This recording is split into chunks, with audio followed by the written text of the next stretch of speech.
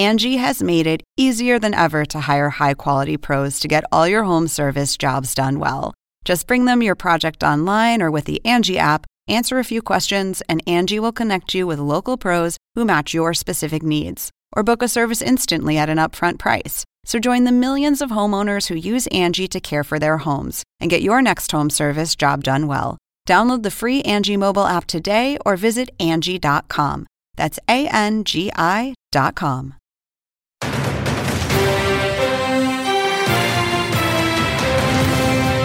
Deadly rampage. Another tragedy in Texas. Oh, God, they're shooting right there. 4 people killed and dozens injured after a shooter opens fire from his car, targeting law enforcement officers and other drivers. Will anything change? 2020 presidential candidate Beto O'Rourke joins me next. Plus, bracing for impact. Intense winds, storm surges, and heavy rainfall threaten the southeast coast. Hurricane is roaring and it could be a big one. Are we ready for Hurricane Dorian? I'll speak to acting FEMA Administrator Peter Gaynor and Florida Senator Rick Scott next. And making the cut. Only half the 2020 Democrats make the next debate. I'm going to make very clear the cost and consequence of Donald Trump. As the field of candidates starts to narrow, is there still time for someone new to break out?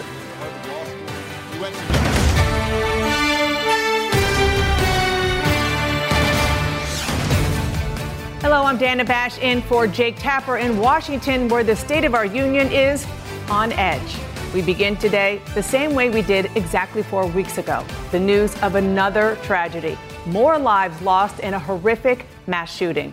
4 people were killed and more than 20 injured yesterday in West Texas after a man went on a shooting rampage through the streets of Midland and Odessa in Texas. Lawmakers' hands must be tired from typing up thoughts and prayers they offer after every one of these mass shootings. But so far, Congress has taken no action to try to prevent more attacks. We're also following breaking news off the southeast coast. Hurricane Dorian has just been upgraded to a Category 5 hurricane with maximum sustained winds of 160 miles per hour. More bad news about an unpredictable monster storm that could wreak havoc up the southeast coast. And we'll have the latest on Dorian's shift in its track as it makes landfall in the Bahamas. But I want to first go straight to Texas. Ed Lavandera is there in Odessa. What's the latest?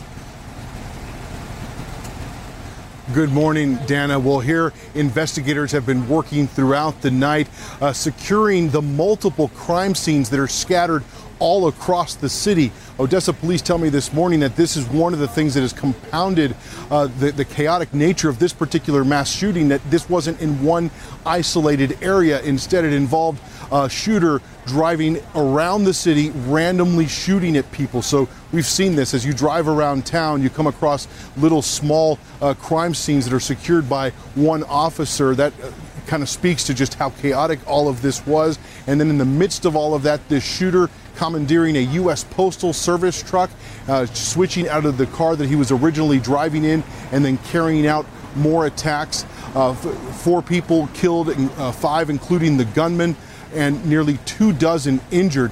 One of the dead is a high school student here in Odessa. One of the wounded is a 17-month-old child that had to be airlifted to a hospital in Lubbock, Texas, north of here. We're told that that child is now in satisfactory condition. Authorities here say that they will have a press conference in about 4 hours to update on more information. But right now, all we know about the gunman is that he is a white male in his mid-30s. Dana?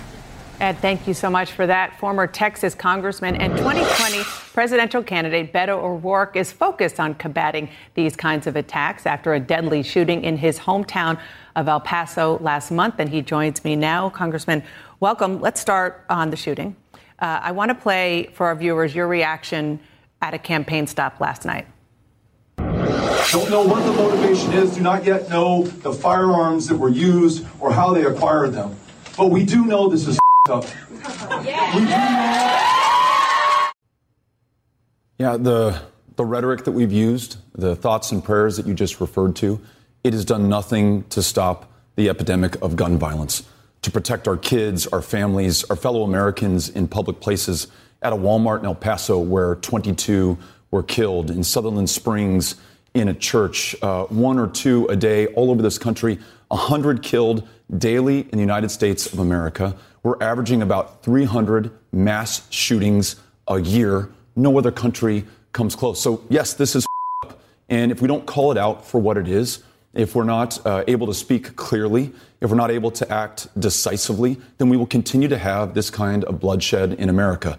And I cannot accept that. And so we're going to speak as defiantly and as strongly as we can, but we're also going to take action. Universal background checks, red flag laws, and into the sales of weapons of war and buying those AK-47s and AR-15s back so that they cannot be used against our fellow Americans. So let's talk more about some of those solutions. You made an unusual campaign stop a couple of weeks ago. You went to the red state of Arkansas and you went to a gun show. What did you learn there? The first person who approached me introduced himself, recognized me, and I said, look, I got to be honest, I'm here because we lose more than 40,000 Americans a year. We've got to find a solution. And he said, I shouldn't be here. If you have a pulse, if you're 18 years old, I sell you the gun. I shouldn't be able to do that. He, at a gun show selling guns, was advocating for universal background checks. Another father of 3 says, I own an AR-15. I'm not sure if I agree with your policy on weapons of war, but I've got 3 kids in school and I'm worried about them. And they're afraid to go to school on Monday. We got to do something.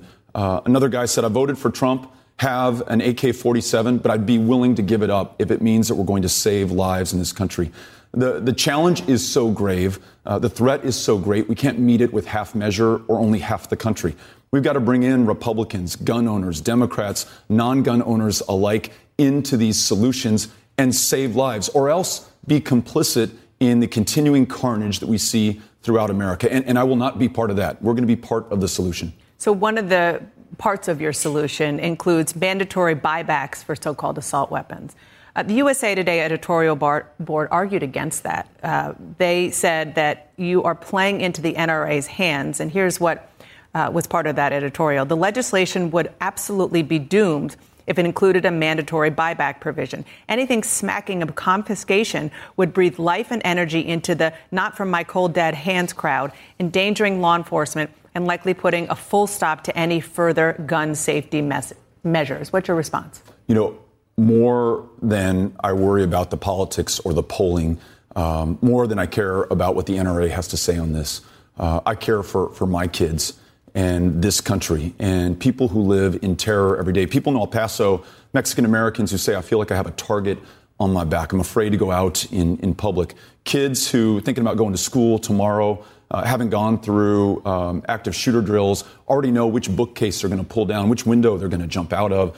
This is not right, and we should not accept it, and we should be honest with ourselves. Universal background checks will help. Ending the sales of weapons of war will help. But if millions of them remain on the streets, they will still be instruments of terror that terrify and terrorize us and take our lives. But what about? I'm not going to accept that. Oh, but what about the kind of real world dynamic that USA Today, the editorial board, is putting in there, that if you go too far, that it'll kill the whole thing? This triangulation, calculation, poll testing every move, that's what got us here in the first place. I listened to those students from Parkland, Florida, March for Our Lives. That came out with a bold plan for peace that talks about many of the measures I just described, a national gun registry, licensing for every American who owns a firearm.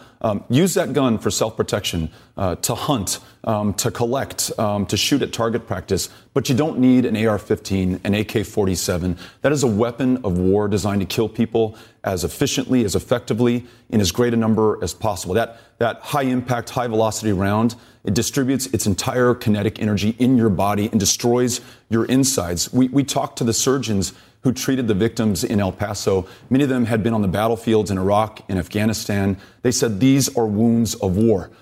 Let's not sell those anymore, and let's bring them back off of our streets. Okay, let's change topics to what we're going to see in 11 days, the next Democratic debate. You're one of 10 who made the debate stage. One of the key issues, of course, will be health care. Senator Sanders floated a plan this weekend that would cancel $81 billion in existing past due medical debt. Is that something you could support? Perhaps, yeah. There's no reason that you should go into bankruptcy or not be able to make that payment on a prescription medication that will save your life. So first order of business is to enroll everyone in Medicare who's uninsured today. Everyone who's insufficiently insured, cannot afford that copay or that premium or bridge that deductible, they should be able to enroll in Medicare. Those who have employer-sponsored insurance that works for them, members of unions who fought for a health care plan that they like for themselves and their families, they should be able to keep that as well.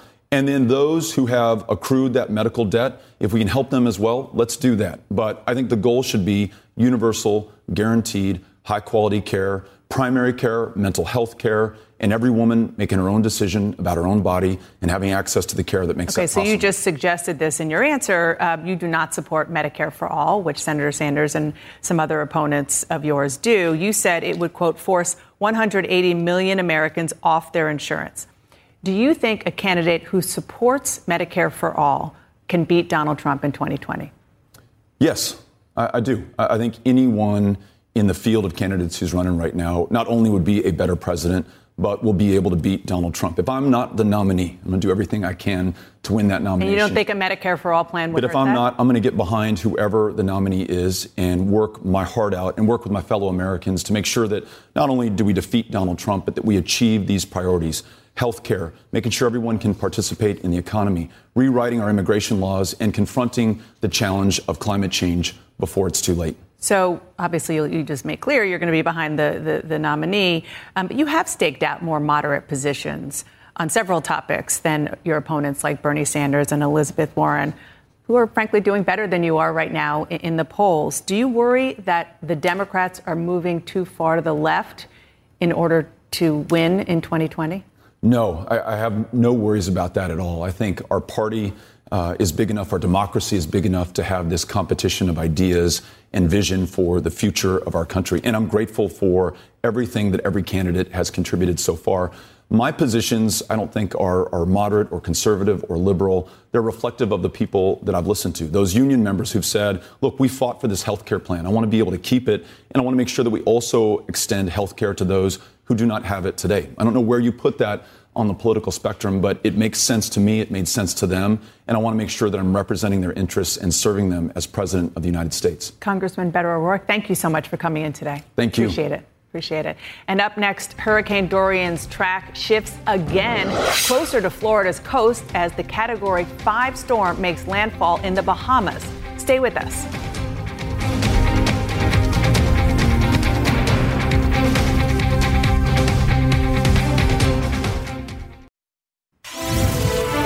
Welcome back to State of the Union. Dorian is now a Category 5 hurricane with maximum sustained winds of 160 miles per hour. And its unpredictability has Americans from Florida up to the Carolinas bracing for the worst.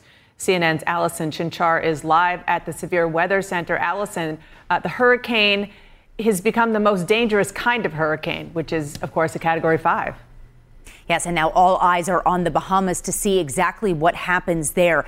We are getting that imminent landfall now over some of those eastern islands in the Bahamas, but really the majority of the Bahamas are already starting to see the impacts in the form of very gusty winds, very heavy rainfall, and conditions will likely deteriorate from here on out. Sustained winds at 160, but they're gusting up to 185 miles per hour. That eye wall is getting even larger. We've seen the pressure drop, meaning that the storm is not weakening. If anything, it's continuing to intensify. The track still takes it farther west, even after the Bahamas. The question is, when does it make that northward turn? At this point in time, Florida is still in play in terms of a landfall. We know it will turn north. We just don't know exactly when. And that could be a huge factor in determining whether or not it's Florida that gets a landfall, or perhaps a state like Georgia, South Carolina, or even perhaps North Carolina. We do have hurricane warnings out for portions of the Bahamas and hurricane watches as well. Newly added this morning, tropical storm warnings for portions of Florida, including West Palm Beach as well as Vero Beach. But Dana, more areas along Florida may start to see an increase of those tornado or the tropical storm warnings as we get a little bit closer to that system making its way towards Florida. Allison Chinchar, thank you so much. Joining me now is Acting FEMA Administrator Peter Gaynor. Thank you so much for joining me. First, we keep seeing this forecast for the hurricane change. So the big question is FEMA prepared for anywhere this unpredictable storm may hit? So that's the the thing that we're worried about is the unpredictability and the uncertainty of this hurricane. It just turned into a Cat 5. That kind of raises everyone's awareness a little bit more. We are ready. We have been activated for 5 days. We've been moving food, water, supplies, generators in and around southeast United States. We'll continue to make those preparations until we're clear of Dorian. So President Trump tweeted on Saturday that Dorian is, quote, one of the biggest and strongest hurricanes that we have seen in decades. Exactly how dangerous will it be? Well, this is what I think we want to get the message out today. This has been a slow-moving storm, just turned into a Cat 5. The models have it, earlier coming over Florida. Now it's going to go up the coast a little bit. It's going to stall out tomorrow off of West Palm. This is a serious storm. You can't take your eye off it. You have to make preparations now. It's going to move up the coast into Georgia and the Carolinas. This is going to be with us probably till next Friday. Till next Friday. Wow. So you told Congress in June that FEMA was struggling to maintain a staff big enough to deal with disasters like this. You said that you were more than 2,000 employees short. Is that still the case, sir? It is, and that's really on the recovery side. What you see behind me is the whole of government response. So not only FEMA partners, but our partners from across federal government, our non-governmental partners, our private partners. Again, this is just not FEMA by itself. When it comes to response, we are more than ready to deal with anything that Dorian delivers us this year or any other storm that may come this season. Okay, but 2,000 employees short, and maybe even I would say especially on recovery, is a potentially huge problem for a Category 5 hurricane heading towards the U.S.? Well, our mission right now is response, preparing for response, making sure that no needs from states, locals, or counties goes unmet. And right now, that's where we're putting all our effort, and we have plenty of people, plenty of material, plenty of supplies to make all the necessary response requirements to satisfy all those needs. Let me ask you, this is your first major hurricane since becoming acting FEMA administrator. In fact, there are about a dozen senior leaders in an acting capacity at the Department of Homeland Security right now, including the Secretary of Homeland Security. Wouldn't the response to hurricanes, especially one like this, be more effective if there were permanent leaders in those roles? Well, I tell you what I know. So behind me, 200 people from, again, across government. They represent 20,000 FEMA employees that have been battle-tested, battle-hardened from 2017-18. It's just not about one single person at the top. It's really about a team effort.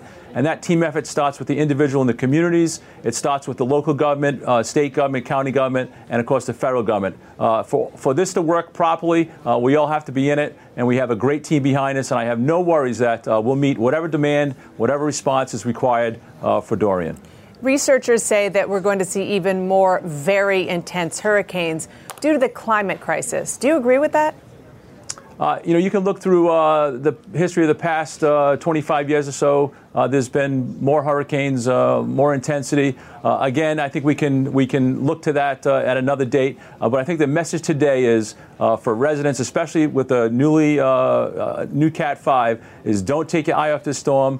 Take the time to prepare now. It's going to be with us for a long time, long duration. And again, now is the time to prepare yourself and your family for anything that may happen. All right. Well, we will be keeping in touch with you. Thank you so much for your time. I know it's a very busy day for you. Acting FEMA Administrator Peter Gaynor, thank you. Thank you. And Senator Rick Scott is warning Florida residents not to let their guard down ahead of Hurricane Dorian. He's here and joins me next.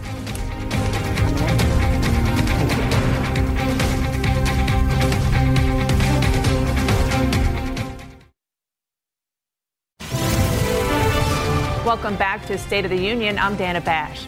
The latest forecast shows Hurricane Dorian shifting closer towards Florida's coast. And my next guest joined the president yesterday at Camp David for a hurricane briefing there and has a lot of experience leading disaster response. Joining me now is Republican Senator Rick Scott of Florida. Thank you so much for being here. You were governor of Florida for 8 years. So many hurricanes during that time. Put this in perspective for us. How bad could this be? Category 5. You know what the best picture to look at? Remember Mexico Beach? I mean, devastation along there. The issue is, one, the wind, two, the rain, but this storm surge. If this thing turns due west and hits right at Florida, we're going to see significant storm surge. The other issue is everybody's got to understand that don't look at the middle of this where, they said, oh, this is the track. Look at the whole cone, because that's where it could go. And if it does that late, are you going to be ready? Do you have your food, your water, your medicine?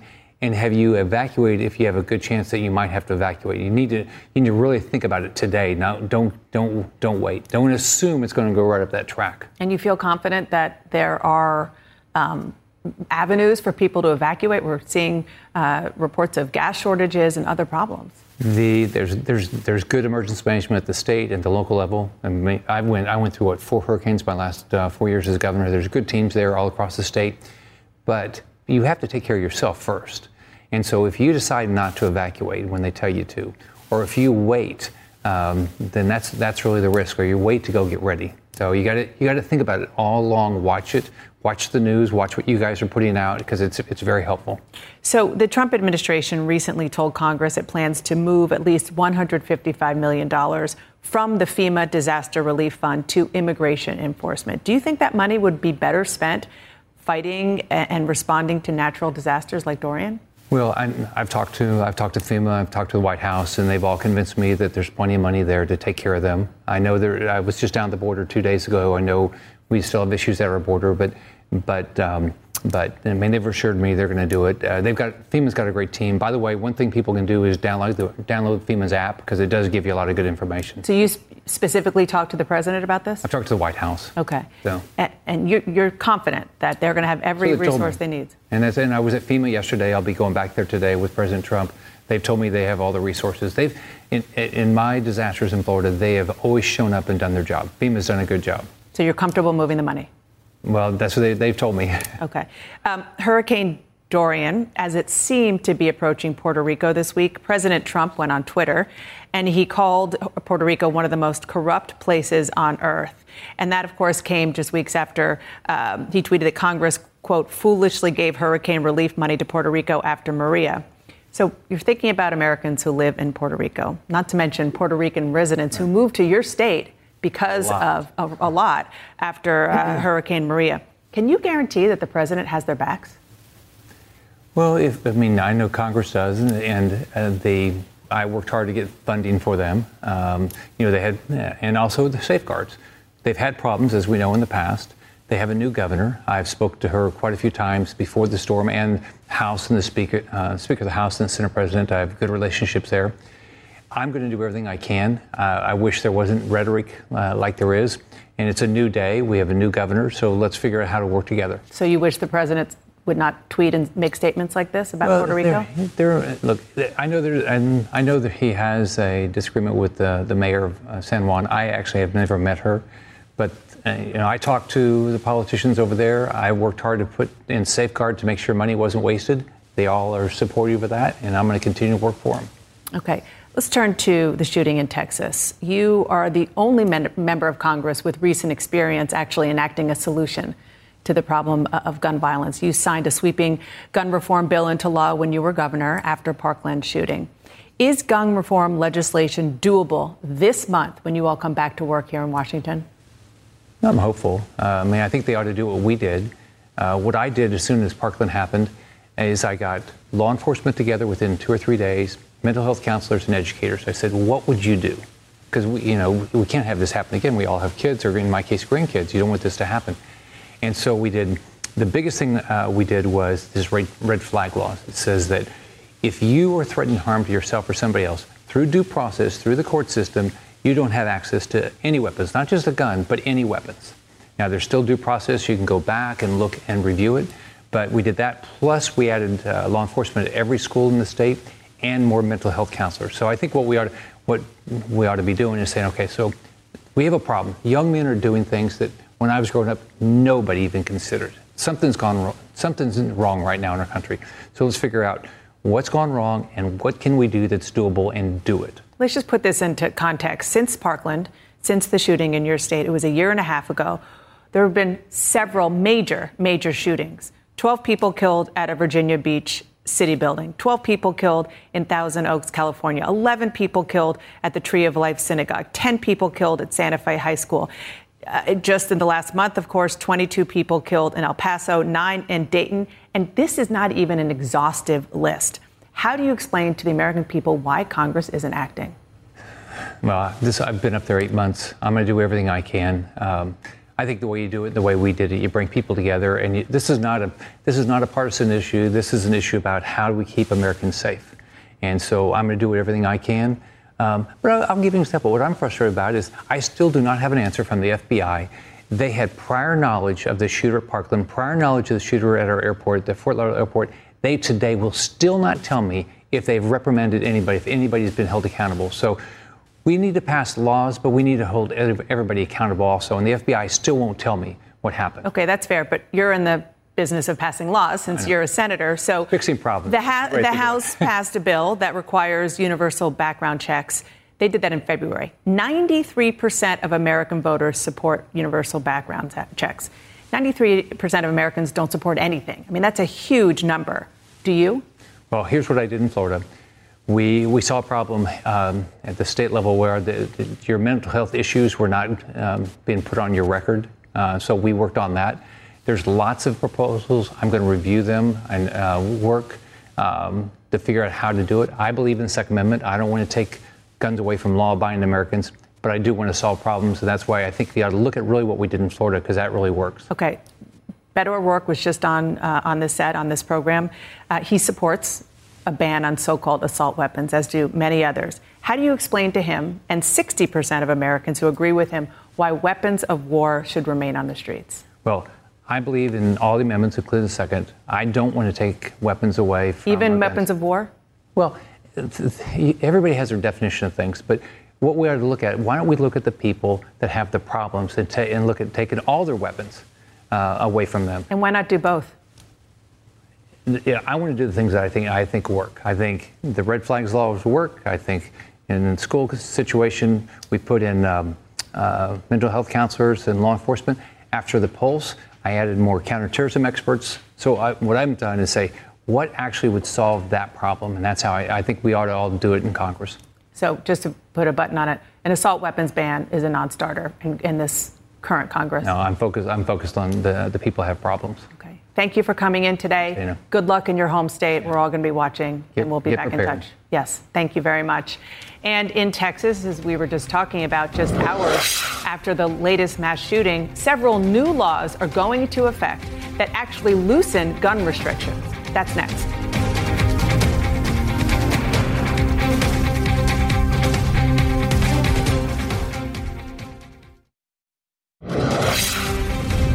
The President and I and our administration remain absolutely determined to work with leaders in both parties in the Congress to take such steps that we can address and confront this scourge of mass atrocities in our country. Vice President Mike Pence reacting to yet another mass shooting in Texas, a rampage that left at least 4 dead and more than 20 people injured. Let's discuss with our panel. And Congresswoman, I'm going to start with you. You were in Congress until 10 months ago, knowing your former colleagues. Is anything going to get done? Unfortunately, I don't think anything's going to get done. Nothing. I really don't. I think there's going to be discussions. I think that I really doubt anything will get done. And anything that gets done in the House, you have to get it through the Senate, and it has to be signed by the president. And so everything is so incredibly partisan right now that nothing is going to get done. I did have my daughter approach me in school. She was in school, and she said she had an experience where the teacher was asking, what are you going to do after this? What do you want to be when you grow up? And everybody had this idea of what they were going to do. And one kid said, I want to be Satan when I grow up. And all of a sudden, we're just sitting there going, oh, my gosh. And that's never come up in our conversations, ever. And now we're thinking, OK, what do we do? What do we do to help this kid? Like, what's going on? And so those are the types of things that you have to start paying attention to and watching. And members of Congress, really, they need to stay as close to home as possible so they know that these things are actually happening in school. But I highly doubt that anything substantive is going to get done in Washington. So let's talk about where the American people actually stand on the gun issue. This is according to the Quinnipiac poll most recently. 93% support universal background checks. 82% support requiring licenses to buy guns. 80% back red flag law. 60% assault weapons ban. 46% back mandatory assault weapon buyback. Senator Santorum, you were in Congress back when they actually got things done. And these kinds of numbers, the big majorities, actually swayed members of Congress. Yeah, look, I as you know, I was never a member of Congress who put my finger in the air and said, oh, which way is the wind blowing? Obviously, we've had a lot of horrific things happen, and people react emotionally to them. I think what we found is that when you actually have these debates and you actually think about the consequences of a lot of the things that are being talked about, and the particulars, the American public and certainly members of Congress, both and frankly in both parties, back down and say, you know what, it is important to answer your question that you posed to Rick Scott. It is important that people have the right to defend themselves, that people have the right to have weapons that are commensurate with what maybe somebody is going to use against them. And so the idea as to why is because people have rights in this country and they don't want to take rights away from law-abiding people because there's some very bad actors, primarily young males, that we should be focused on. I put my son to bed last night. He is 11 months old. There is a mother who did not do that because her daughter was shot in the face. When is it enough? And the president said, not even a month ago, I'm from Texas. The president said, okay, let's pass background checks. What ended up happening? He backed down and told the NRA, that's not realistic. You know what? It is realistic because the House passed a background checks bill already. Where is the Senate? Where is the president? The president can call Mitch McConnell right now if he wanted to do something and say, pass this bill, bring it to my desk. People are dying. That's what people care about. They want guns for hunting, not for killing people. The problem, Sochi, is that none of the crimes that were mentioned by Dana would have been stopped by the background checks you talked about. So you're telling me you wouldn't even protect one life because of a background check? Quit proposing things that limit people's rights when they don't address the problem. Let's address the problem. And the problem you know very well are young males, and it's a multifaceted problem, and all the left wants to talk about is one aspect. Our children aren't good enough. Thoughts and Prayers have released a statement, and Thoughts and Prayers have said we need gun control. And a majority of Americans, as you just read off, over 90% say they want background checks. 80% say they want at least some registration. Over 60% say they want the removal of assault weapons, which these young men carry to carry out these mass shootings. We do not need these cartridges. We do not need these weapons of mass destruction. This is death. Also, 38 mass shootings in 2019. 51 people killed by gun violence, by mass shootings right here in this month, August. We just had the Texas shooting. Real quick. El Paso shooting. August, 4th, was it? Yes. 4 weeks ago. Now we have Odessa, and Governor Greg Abbott of Texas in July. NRA praised him because he signed pro-10 NRA legislation in July. Nothing you're suggesting is going to help. What do you mean? Let me just get in real quick just to follow up on what you just said, Waj, because starting today, that's it. Those laws go into effect. Just so people can be protect specifics. Themselves. Weapons at school. A school district cannot prohibit licensed gun owners, including school employees, from storing a firearm in a locked vehicle or parking lot. Weapons at church, easier to keep weapons there, and also in foster homes. Gun-free zones invite people to come and shoot. And what the Texas law says is we're going to make sure that we're not creating soft targets for people to go in and harm people. It's about doing the right thing. It's about, so you have to make sure that legislation, you're not legislating just to legislate, because criminals aren't concerned about breaking the law. Okay, so when I'm thinking about my daughter and what she has to deal with at school, I'm not thinking about how am I going to stop Americans from getting weapons, all Americans from getting weapons. How am I going to stop that young man from getting a weapon, because he obviously lacks the ability to make a rational decision. So that means background checks. Background checks. You know what? And here's the other thing. In the House, we've actually worked on passing the bills that would actually stop people from committing these crimes. But to go and legislate blindly and to do everything you can to keep rational, law-abiding citizens from getting, from being able to hold a firearm, you're really going down the slippery slope. There's a bill at the footsteps of Mitch McConnell. The House passed it. It's right there. You do have to protect Second Amendment rights, though. I mean, you don't want to trample upon the rights of people to. But a young man doesn't need an assault rifle. Everybody stand by. We have a lot more to talk about. Stay with us.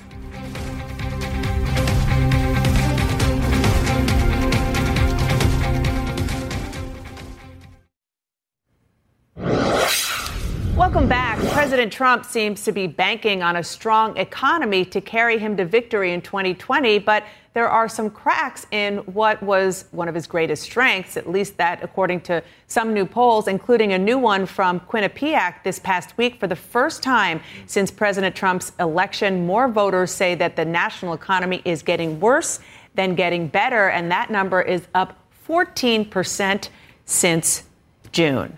For the Republicans who are at this table, hoping that you keep the White House, how much of a warning sign is that for you? Look, I mean, the tariff and trade wars are having an impact. They're having an impact on the economy. They're creating uncertainty. Business investment is down. I mean, there's a lot of negative things going on, and I think the administration has recognized that.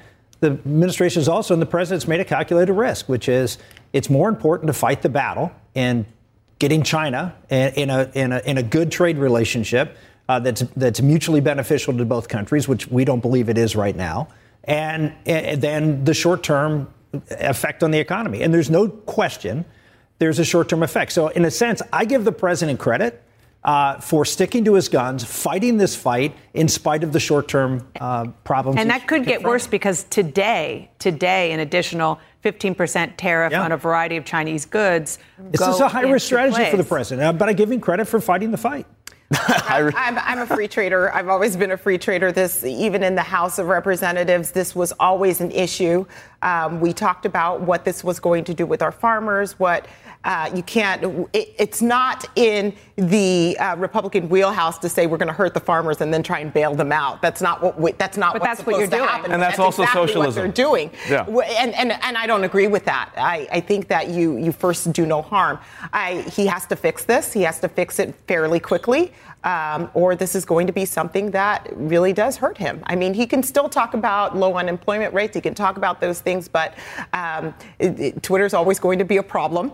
And the trade war is always going to be a problem. So he's got to fix it because our farmers they're starting to feel the burn. Well, he's the one who's causing the uncertainty in our economy right now. And polling shows that the American people want to know who has got your back. They don't want a president who is tweeting. And that is a constant problem. You know, picking a fight with Fox News as you did this last week, that's not what people want. They want to know, how are you going to raise my wages? How are you going to keep my job here in, Milwaukee? How are you going to help me? And if he continues on this track, he will not win. The art of the deal means raising the debt, raising the deficit, having Mexico not pay for the wall that will never be built, the trade war, which is going to be destructive and disastrous. And by the way, the average cost of goods is going to go up $450 for American consumers who are going to pay for the tariffs. It also means passing a highly unpopular tax cut that will not stimulate economic growth by 4% and add $1 to $2 trillion worth of debt.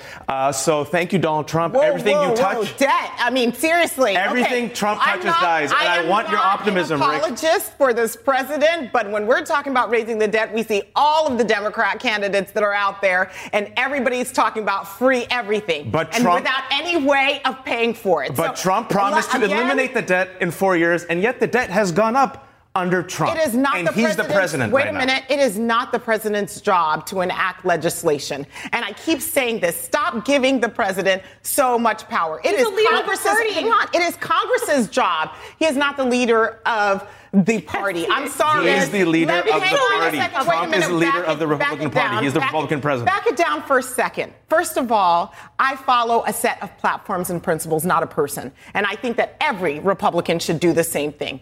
Follow a set of principles, and when somebody's wrong, you call them out. When they're right, you say that. But when we're talking about the debt, by the way, it is Congress's job to enact laws that the president's supposed to execute. Okay, and they have to do their job. You follow a party and not a person. The president is hoping, as you mentioned, that a network follows him or vice versa.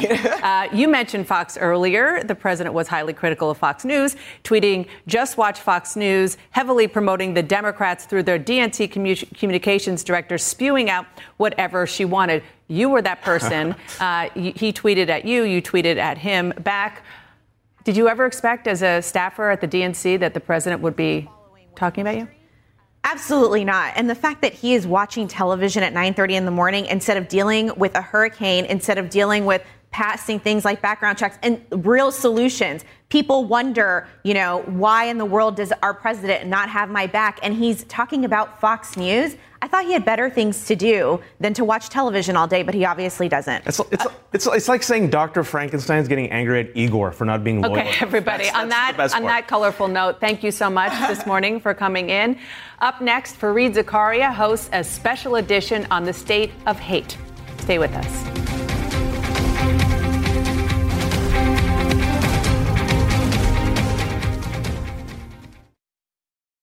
Now streaming exclusively on Max, a new CNN Flash doc about the album that has Nashville talking, Call Me Country, Beyoncé and Nashville's Renaissance. Watch it at max.com/callmecountry. Max subscription required.